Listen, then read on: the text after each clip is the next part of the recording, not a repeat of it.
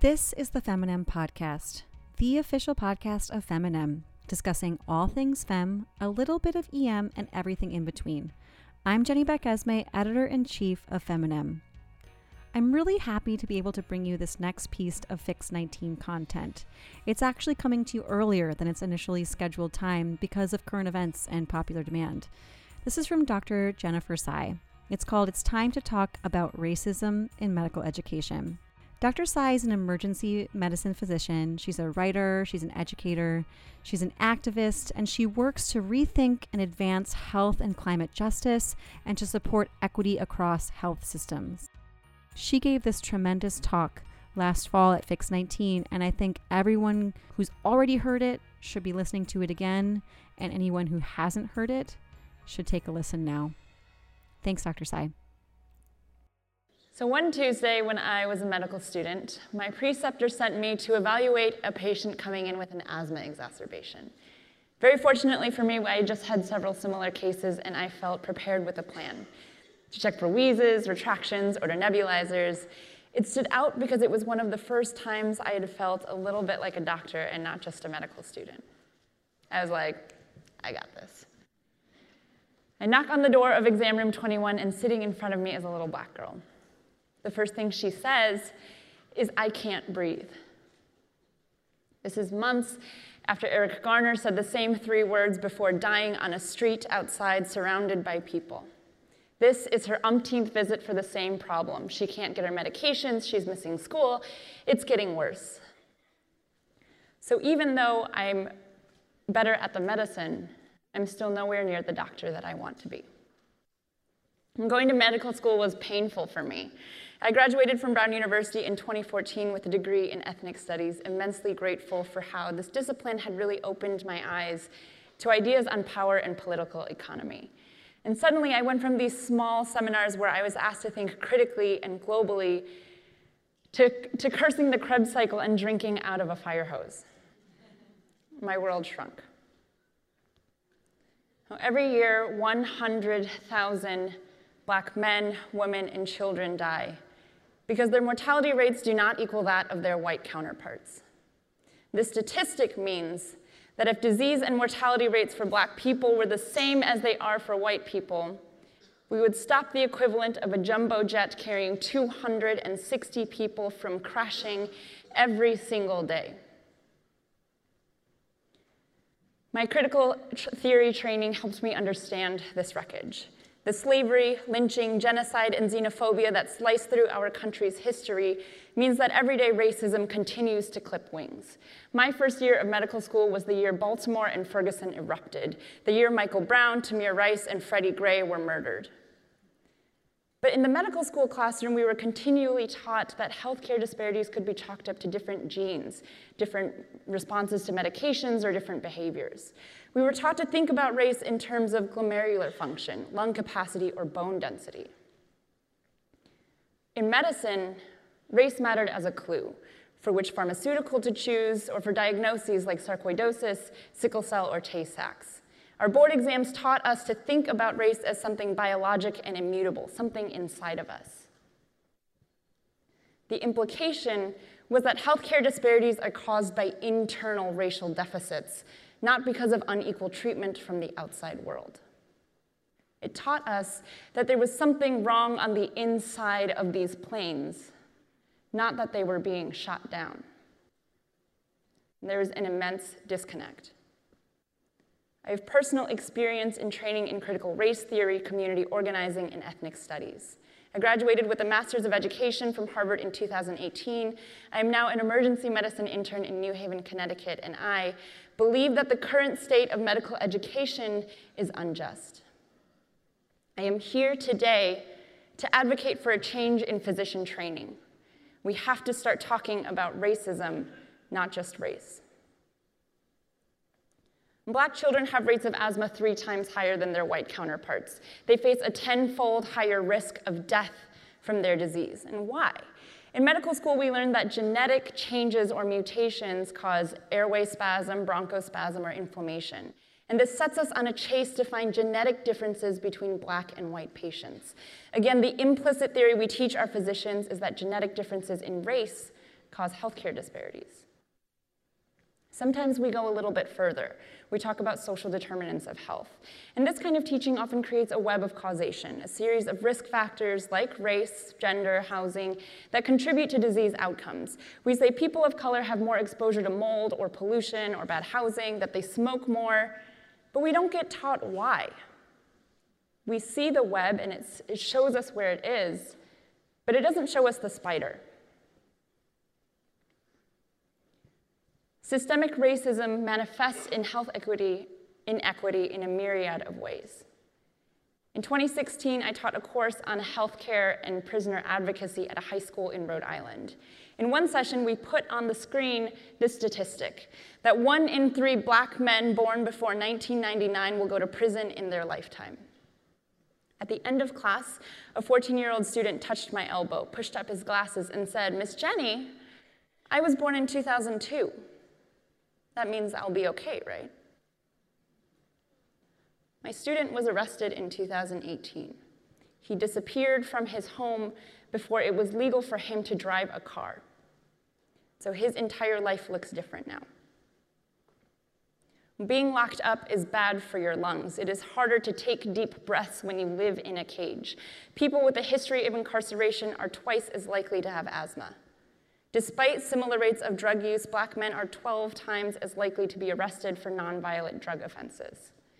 And while incarceration has serious impacts on an individual's health, consider the myriad of consequences it has on a patient's family, their parents, their children, their partner, their larger community. Consider that the US now imprisons a larger percentage of its Black population than South Africa did during apartheid.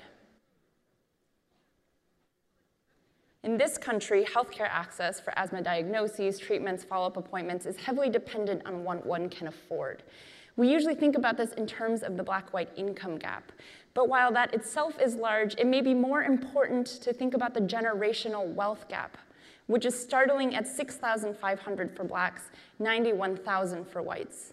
This is a 14-fold difference, and this gap is widening.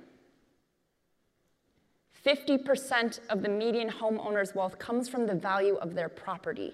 So we have to go back and analyze how Black neighborhoods and Black families were denied home ownership.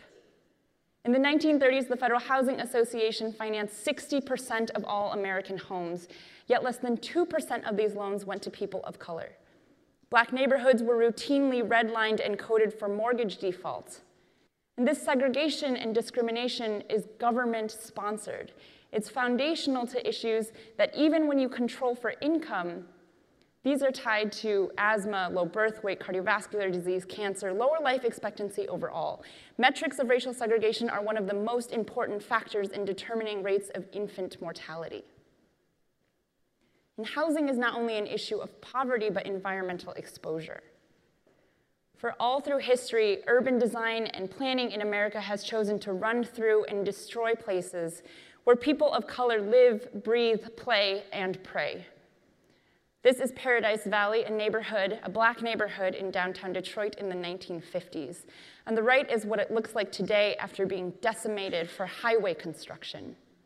Homes and entire communities were carved away and replaced with miles of concrete, proximity to which has been overwhelmingly linked to lung disease. Black and Hispanic populations have higher exposure to 13 out of 14 main pollutants. They are twice as likely to live less than 2 miles away from sources of industrial pollution in residential areas known in the literature as sacrifice zones. So this is not a static, apolitical web. It requires active weaving. We need a critical theory of racism to see the spider, to remind us that race does not cause health disparities. That's racism. Racism is the driver of health inequity. It's dangerous to get them confused because it alters the way we imagine and pursue our solutions. Like asthma, lung cancer has its own set of disparities. African American men have a 30% higher mortality. In response, the NIH has spent millions and millions of dollars in the development of an African power chip, which is a genomic sequencing endeavor that seeks to correlate mutations in patients with African ancestry with lung disease. An African power chip only makes sense if you think genetic differences in race are the source of healthcare disparities. But let's look at this with a theory of racism. Sub-Saharan African men have the lowest rate of lung cancer mortality in the world.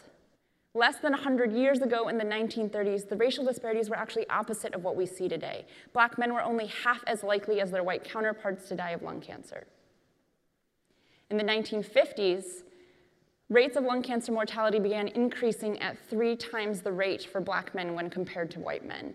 And this coincided with efforts during the 50s and 60s in which big tobacco explicitly targeted communities of color as a business strategy. There are now 3 to 10 times as many tobacco billboards in black neighborhoods compared to white ones.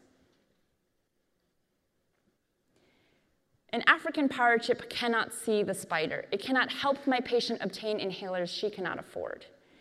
If racial health disparities can be reduced to physiologic differences, then the answer to our ill health is relegated to biologic interventions. We don't need the March on Washington or fair housing or the vote. We need pills. And this is the harm. 96% of slides from medical school lectures present race as a biologic variable. From 1994 to 2005, more than 22,000 NIH grants funded research on genetics and race. In that same decade, only 44 grants were awarded to research on racial discrimination or racism. And this is a 500-to-1 ratio of spending difference that seeks to solve a problem of race when we need solutions for racism. I am here today because I cannot stop thinking about planes falling from the sky. I cannot believe our training surveys our society and finds the genetic code of people of color culpable for this catastrophe. When you look at health disparities, when you try and stomach the death and disappearance of 100,000 people every year, do you really believe it is because of innate black failure? Naming racism as a linchpin of health inequity changes the conversation. The culprit is not racial difference, not genes, but supremacy. Race is not a risk factor that drives disease from inside the body out. It should be conceptualized as a risk marker of systemic disadvantage that presses from the outside in.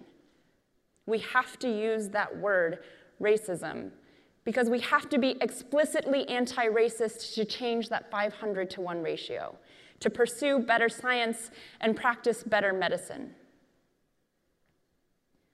The historian Benjamin Honeycutt makes the point that our word for school comes from the word for leisure. He says, we used to teach people to be free, now we teach them to work. For many of us, our medical education has been reductive. It has trained us to work instead of teaching us how to bring ourselves and our patients closer to liberation. But imagine for a moment if it did. That potential is why I want to be a teacher. It's what I want for physician training. Good education teaches us right from wrong. It sets the stage for our understanding of justice and thus gives us our chance to be free. Thank you.